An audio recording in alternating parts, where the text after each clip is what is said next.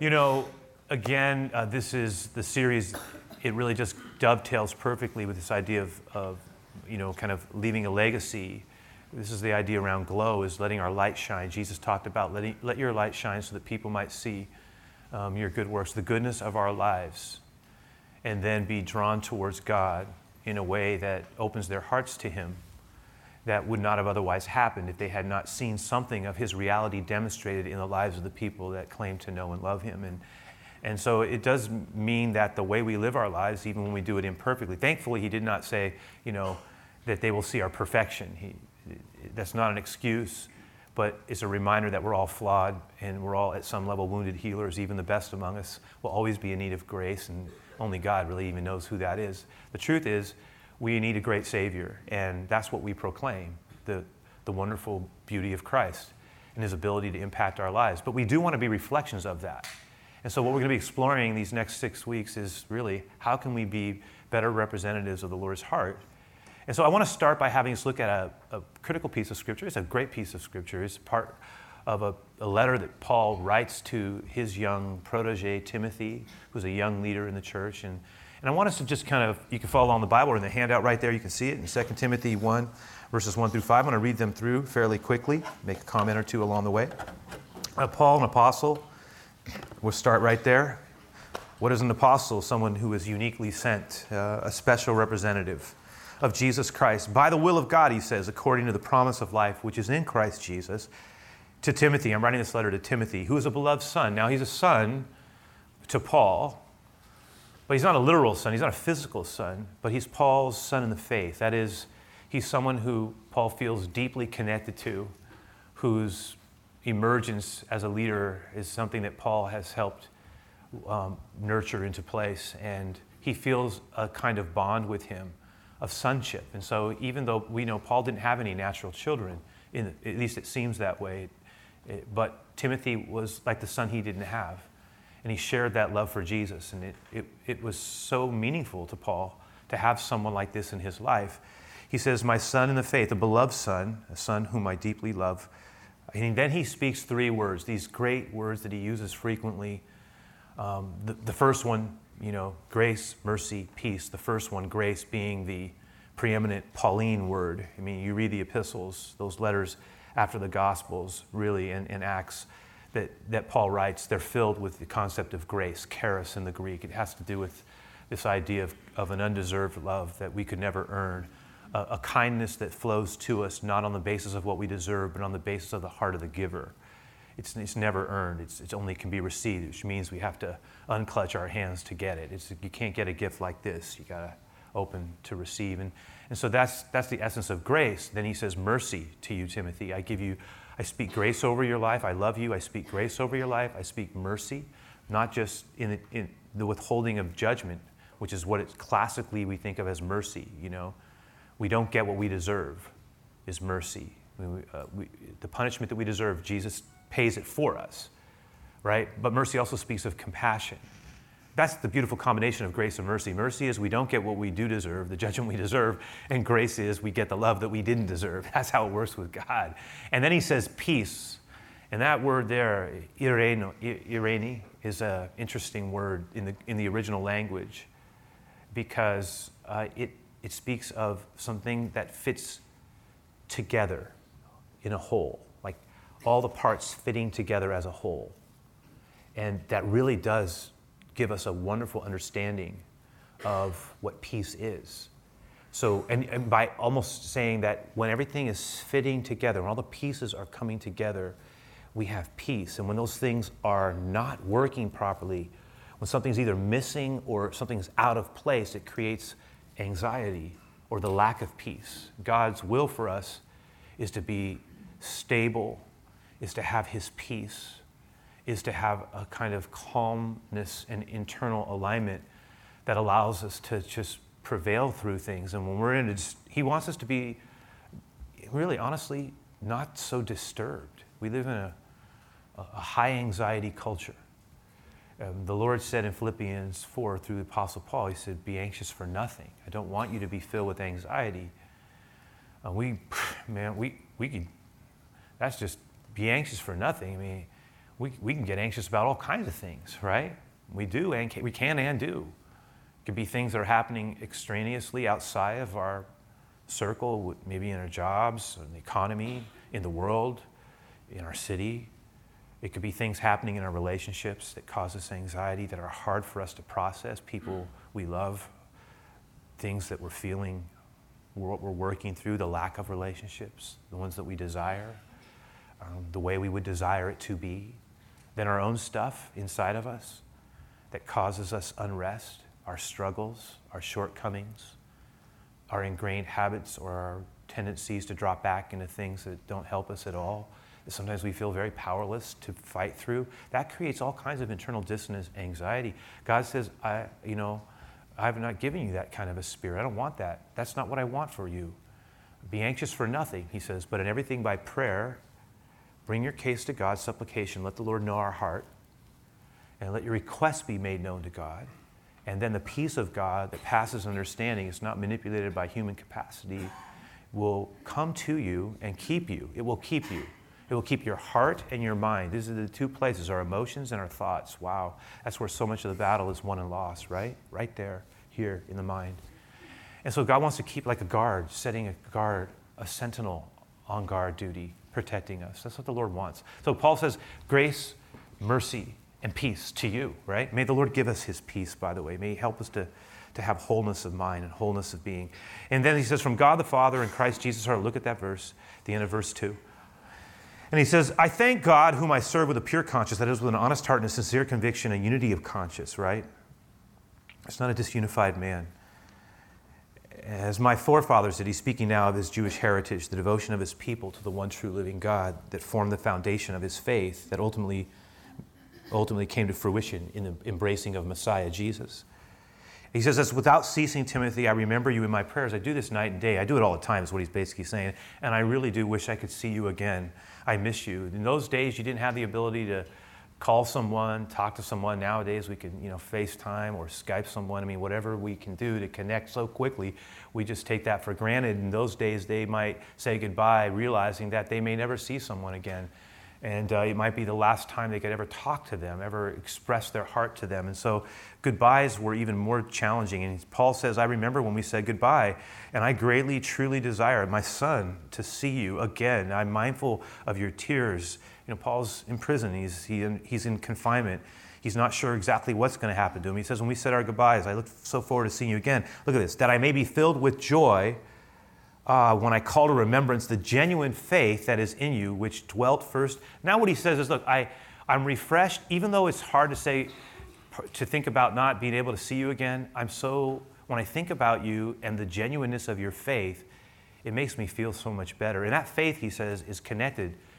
He goes, I need to acknowledge it's connected. And here's the connection for us on this day.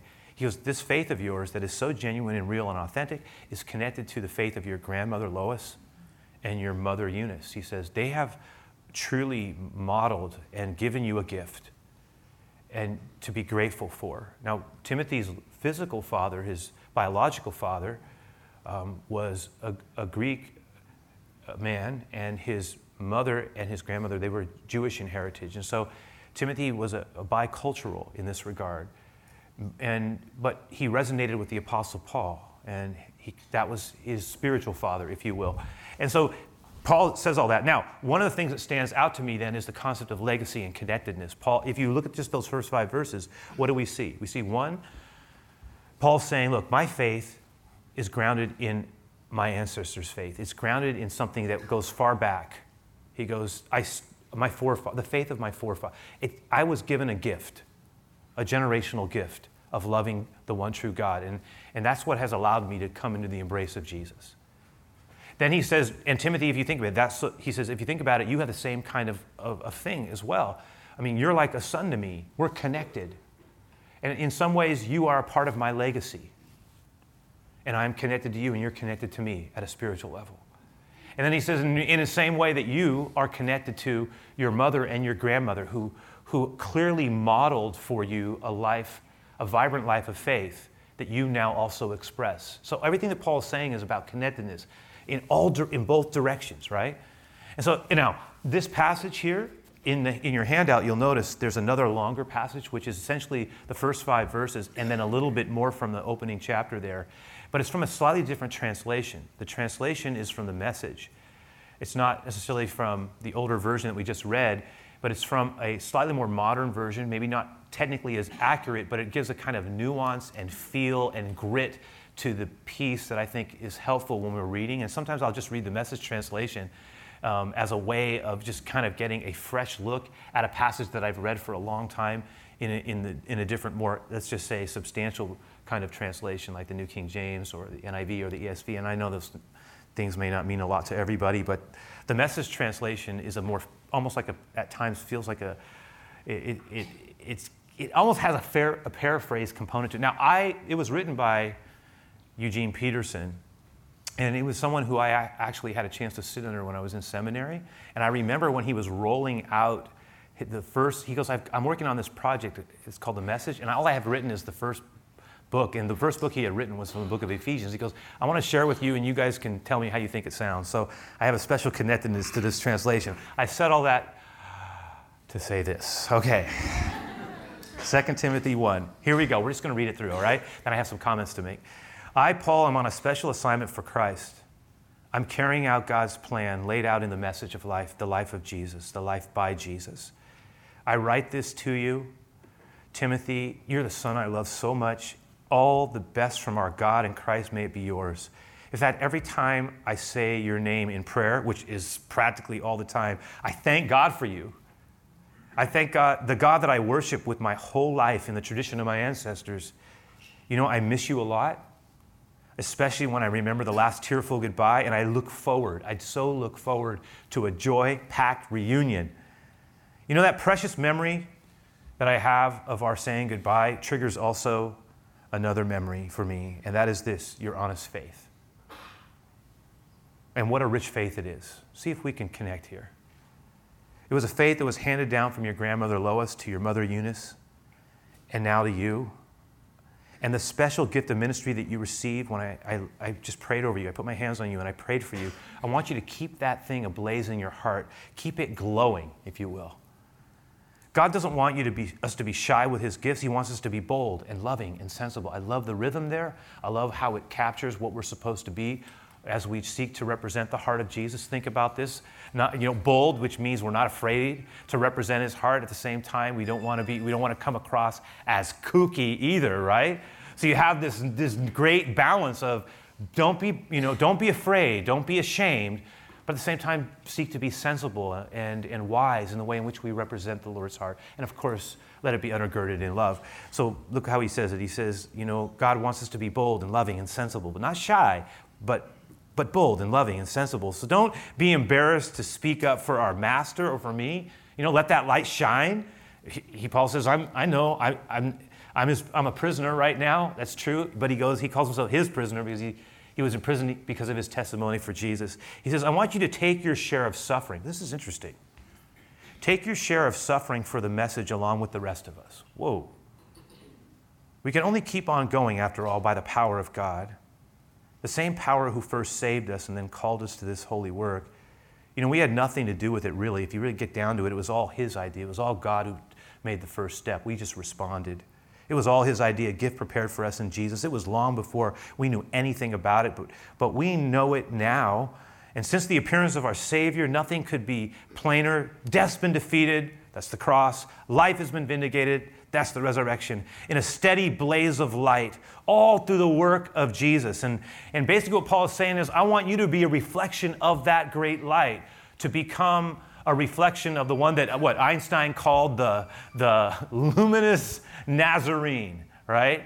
And he wants us to be that reflection. And so Paul goes on to say, this is the message I've been set apart to proclaim as a preacher, as an emissary, as a teacher. And it's also the cause of all the trouble I'm in. But I have no regrets. I couldn't be more sure of my ground. The one I've trusted in can take care of what he's trusted to me to do right to the end. Think about what he's saying. It's the same way that I trusted God at the beginning, I can trust him to take me through to the end. The same way that God came to me when it all started, he can come to me even now and be with me even as I'm trying to make my way. He'll be with me all the way through. Now he closes out by saying, so keep at your work this faith and love rooted in Christ exactly as I set it out for you. It's as sound as the day you first heard it from me. Guard this precious thing that has been placed in your custody by the Holy Spirit who works in you. Isn't that great? Guard this precious thing, Timothy, that's been put into your heart. It kind of reminds me of faith and as the kind of way that we can affect others in our faith. Let me just kind of make a couple of quick comments here around faith, the kind of faith that makes a difference, and what Paul's getting at. Number one, look what he says. He says our faith needs to be vibrant and passionate, right? He talks about the value of passionate, courageous faith. He says, keep that faith ablaze. Let it stay alive in your heart. There's always going to be things that are going to challenge our love for God. But the power that we really ultimately have is keeping our heart warm and soft before Him, so that our faith is, yes, bold, but it's loving and sensible as well. But here's the thing. There are always going to be things that are going to challenge that along the way. Jesus talked about that in the parable of the sower. He talked about how there are always going to be things trying to woo us away from the Lord. The things of life, right, that call to us, that call us away from Him. The things that sometimes we have to struggle through and fight through and endure. You know, the trials, the tribulations of life that oftentimes challenge our faith. And even the length of the journey itself can bring a kind of weariness where we sort of lose our first love. We can be given so many gifts, and yet there's a human capacity in us all to take them for granted. That's why every now and then we need to remind ourselves sometimes of the blessings we have, and sometimes it's not until we're on the verge of losing something or even having, ultimately, when we lose them, that we begin to realize how meaningful they were to us. The Lord is saying, keep your heart warm. Keep your love alive. Please do that. Don't allow that love to grow cold. It can. You got to keep it warm. Secondly, Paul says, right, not just about letting the value of a vibrant faith. He says, look what he notes. He says there's a value in having a genuine faith, right? An honest faith. Let your faith be genuine and authentic. Right? That really does speak about a true version of ourselves with God. It's not something that's just wrapped in cliches and verses. It's something that faces life. And Paul's basically saying, let your faith be a genuine expression. In other words, I want you to be a deep-souled young man. I want you not to be afraid of things. Don't be even afraid of struggle. Don't be afraid of doubt, right? Let that faith be real in you. And let it be a real expression so that people can see it. It's not about being perfect. It is about being authentic. Let it be genuine. Let it be a true expression of your life so that others are in a sense, impacted by it. Thirdly, he says, look at the value of having a resilient faith. And a resilient faith is a faith that's capable of enduring and persevering. It has bounce-back capacity. It can survive. It's what I call, the Lord wants to build in us a sustainable faith, because in life, you and I will have pressure. And there will be times, and I'm talking at a faith level, certainly it is true, just in life period, where we will feel under enormous strain, and part of us will want to run from things. Part of us will want to drop back into things. Part of us will want to give up, even sometimes. I know I'm going to say it. Sometimes you can almost feel like you just want to give up in your life with God, especially when you feel like you get stuck in the same place over and over and over again. You can lose heart. And Paul's talking about a resiliency that allows us to sustain our faith. He's talking about how you can endure. Stay with it. Don't quit. Learn how to prevail. Learn how to allow those pressures in life to actually deepen you. Again, I talk about that depth of soul that God wants to work. I'm convinced that there are some things of depth that God cannot do apart from struggle. That is why a lot of His training that He works in our lives comes through things that are not easy. And yet God brings out of those places, often it's the place of brokenness that has the sweetest aroma. He was a man also of sorrow. He understood tears. He laughed and he wept. He was a fully alive human being. And he calls us into those places. We can't run from how we feel, but we need to find him in those feelings and remind ourselves that we're anchored in something that is even stronger and greater than those feelings. Okay, the legacy of faith, the genuineness of it. Maybe some of us have had people in our lives like Timothy had. You know, Timothy was blessed because he had a mother and a grandmother who gave him a model and a real genuine faith. They prayed for him. Some of us have had mothers. I have had a mother and a grandmother who loved Jesus. That was a gift to me in my life.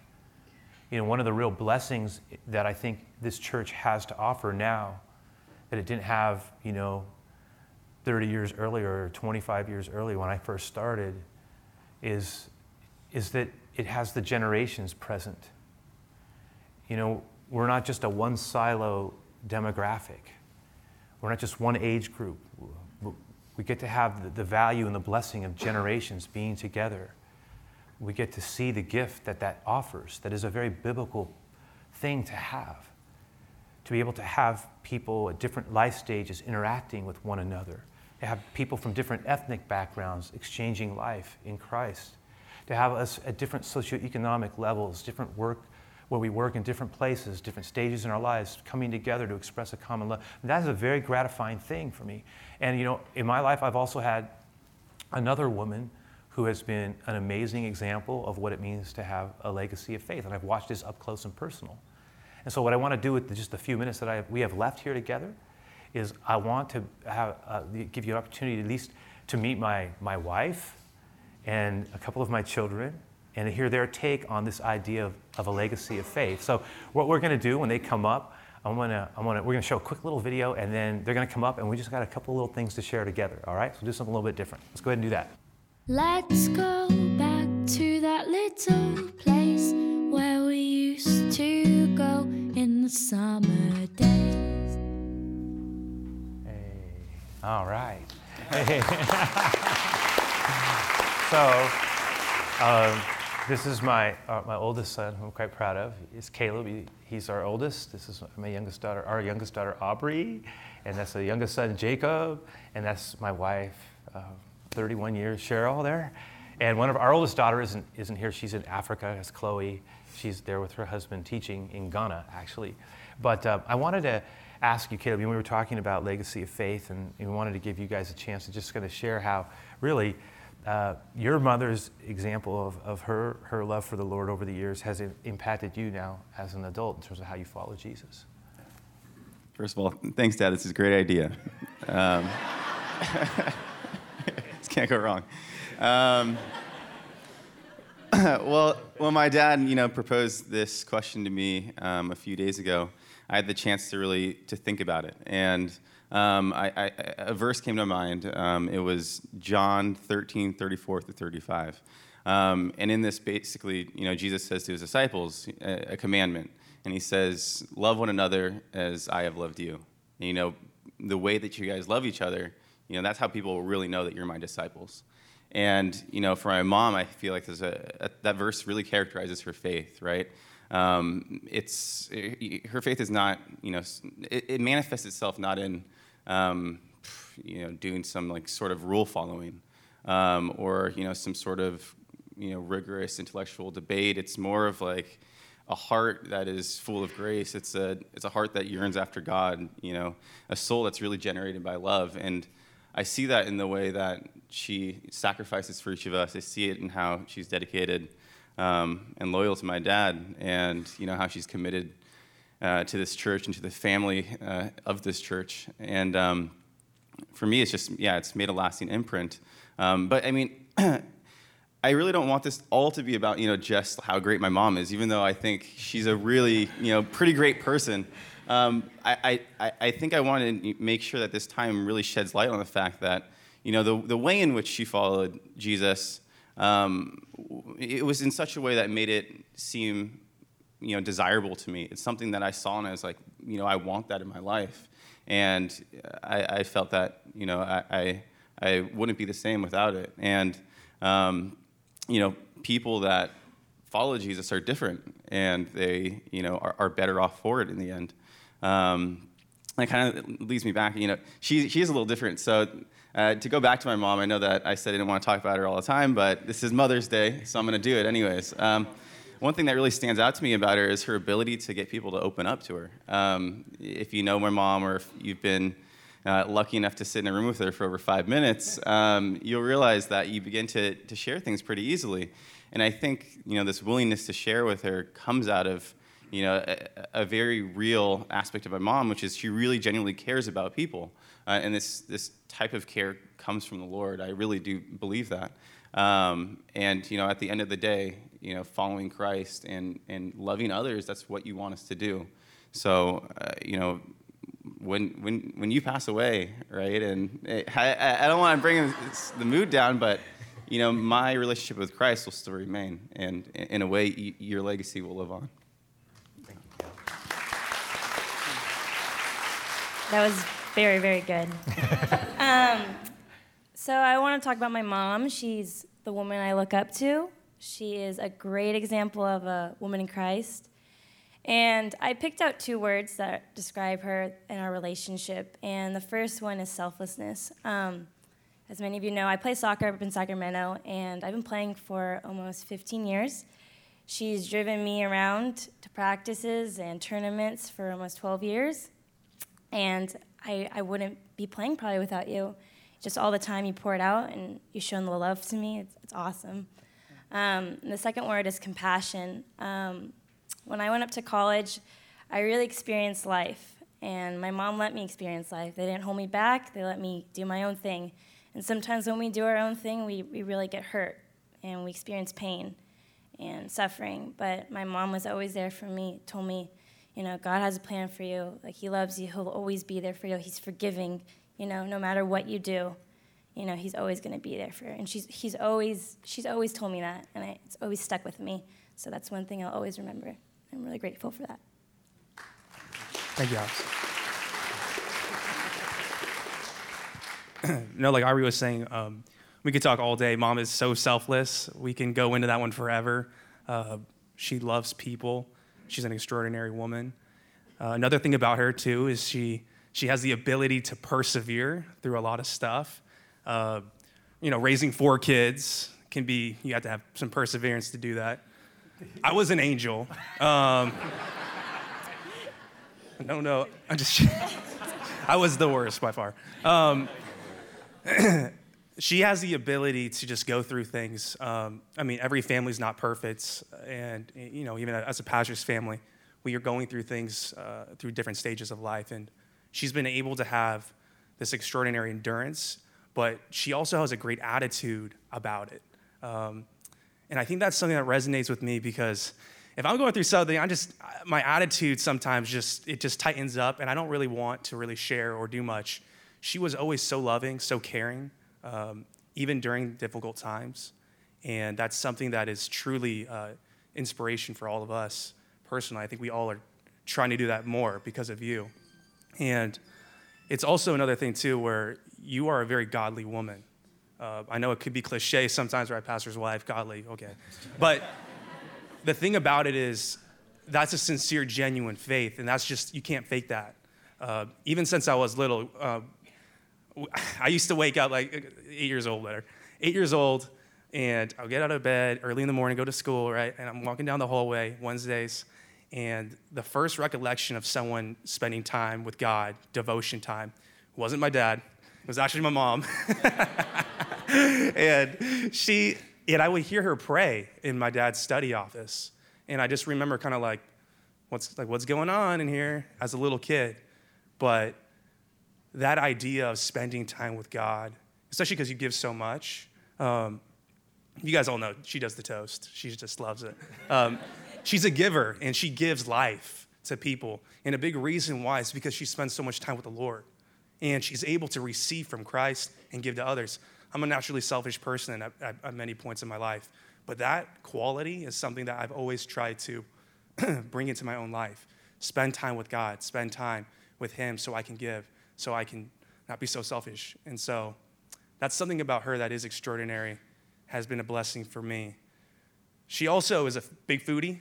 Because I love eating food, so it's perfect because we go on Yelp together and we'll look it up. Oh, what food is that? She has a great, awesome, adventurous personality, and it is really fun being around her. So she's an overall, just an extraordinary, very beautiful woman, inside and out, and her godly character really resonates through every single one of her qualities that she has. And so that's what we love about you, Mama. All right. Thank you, JP. Appreciate that. and I mentioned our oldest daughter, Chloe, is in Africa right now, but she heard about what we were doing, and she wanted to send a very quick little note from Ghana, Africa. So here it is. My mom's example of following Jesus really affected me, especially during my teen years. It was during those teen years that I really wanted a role model to follow, and that role model became my mom. Her relationship with the Lord was so evident, and it mainly showed up in the way she served others. Her self-sacrifice, humility, and kindness allowed me to see Christ in a tangible way. Even today, as an adult, maybe even more so now that I'm a preschool teacher, she reminds me of what sacrifice and humility looks like, and that it is possible to emulate Christ in this way. My mom has always been and will continue to be my role model and one of my closest friends. I love you, Mom, and I love you, Cornerstone family. Bye. It's my Chloe show. So, the reasoning here is we talk about legacy of faith and what it means to leave a mark, to make a difference, even in our imperfections. If we're an authentic, loving representative of Jesus, we try to cultivate a place for him in our lives, it shows up. And I've said this before, but Cheryl and I started, it's hard to believe, we started pastoring here when we were both 25 years old, right?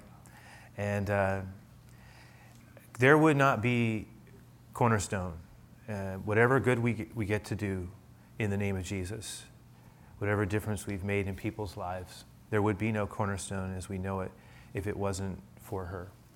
That's the truth. That's not hyperbole. That's the authentic truth. And so I asked her if she could just share real quickly on some thought relating to this idea of legacy and just whatever was on her heart around it. So go ahead and do that, Cheryl. First of all, it feels very overwhelming, to hear my husband and my children, talk about me. It's very humbling because I think I'm probably more aware of my own shortcomings and my own, failures. And so, to hear that, I can only say thank you, Jesus. Thank you, Lord, that he's been at work in our family. Really, it's a testament of his grace, honestly. So, when I was thinking about this message that my husband was teaching this morning about leaving a legacy of faith, I thought about my own life. And I did not grow up in a Christian home. My parents now, my mom, my dad, and my stepmom, they're actually now Christ followers, so that's really exciting now. But when I was growing up, I didn't grow up in a Christian home. So I really didn't have, a role model. I really didn't know what that looked like to be in a Christian home or even how to even create that. And so when Terry and I got married and I had started having children, really the love of God that apprehended me when I was 17 years old, that was the kind of love that that's the kind of love I want to fill my home. I was 17 years old, and he just apprehended me, and the way that I saw my life, the way that I saw myself really changed, when the Lord came into my life. So I wanted that to be the part of the culture of my home. So, just like when you decorate your home, you have ideas of this is what it's going to look like. And, our home, we have books and we have art and there's kind of this, theme that we have going on. But I think it's just as important to be able to have a theme of your home, just your culture. And that really takes some thought, to be intentional. And so I did. I said, Lord, help me to kind of create this culture. What do I want to see in the kids? and in my family. And there was some things that I really did feel on my heart that I wanted to see. I wanted them to be able to see the love of God. I wanted them to be able to see it genuinely lived out in our lives, flaws and all. But that it's genuine, that God's available for them as well. I wanted them to be able to have safety to make mistakes. I wanted them to be able to ask any question. No question was off limits. We can talk. Let's have conversation. We like to do that. I wanted them to be adventurous. You kind of mentioned the adventures. I love experiencing new things, so I take them along with my adventures. But I really wanted them to be able to have this fullness of life and to really see that it's the Lord that has really given us this kind of blessing. So, okay, that all said and done, it's easier actually said than done, because really in being able to do that, it's hard work. I'm telling you, it's hard work. And I'll tell you, there's some things that I've done right, but I'll tell you that there's a lot of things that I haven't done right. I've made my share of mistakes. They probably could share some of those stories too, but they're but they're not going to, not this time around. But and it's just I could just remember sometimes I would just tell God, this is hard. This is really difficult. How do you expect me to? I can't even believe that you entrusted these 4 lives into my hands. How am I supposed to do this? And he really reminded me, that's exactly right. That's exactly how I designed it. You're not going to be able to do this on your own. You're going to need me. You need me to help you. You need me to be invited in to building your home. So it's really, that's why I have to really say, when I hear what I hear, I go, that's God's grace all over it. I think of the scripture, it's found in Joshua 24:15. It says, choose this day whom you shall serve. As for me and my house, we shall serve the Lord. And that really has become the template for myself to leave a spiritual legacy for my children. It starts with me. It starts with us. We all leave a legacy, don't we? Doesn't matter if you're a mother, a father. If you are here, you're leaving something behind for somebody. And so it's a reminder for us. The best thing that we could ever do is to leave a legacy of faith, of saying, I'm an imperfect person who has been loved by an incredibly amazing, gracious God. And hopefully other people want to see that and have that too.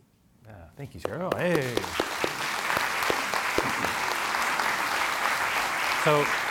So again, besides just getting a little chance to see the family I always talk about, but the idea is we can't give away what isn't within us, right? So the Lord, if we're going to give away something vibrant or something that's alive, if we want to give Jesus in some way to others, we need to cultivate a special place from in our own heart. And so that's so important. And the other thing is God can redeem our mistakes, and that's what he does. So we can't change what was. We can do a whole lot about what is and what is yet to be by the choices we make. So let me pray.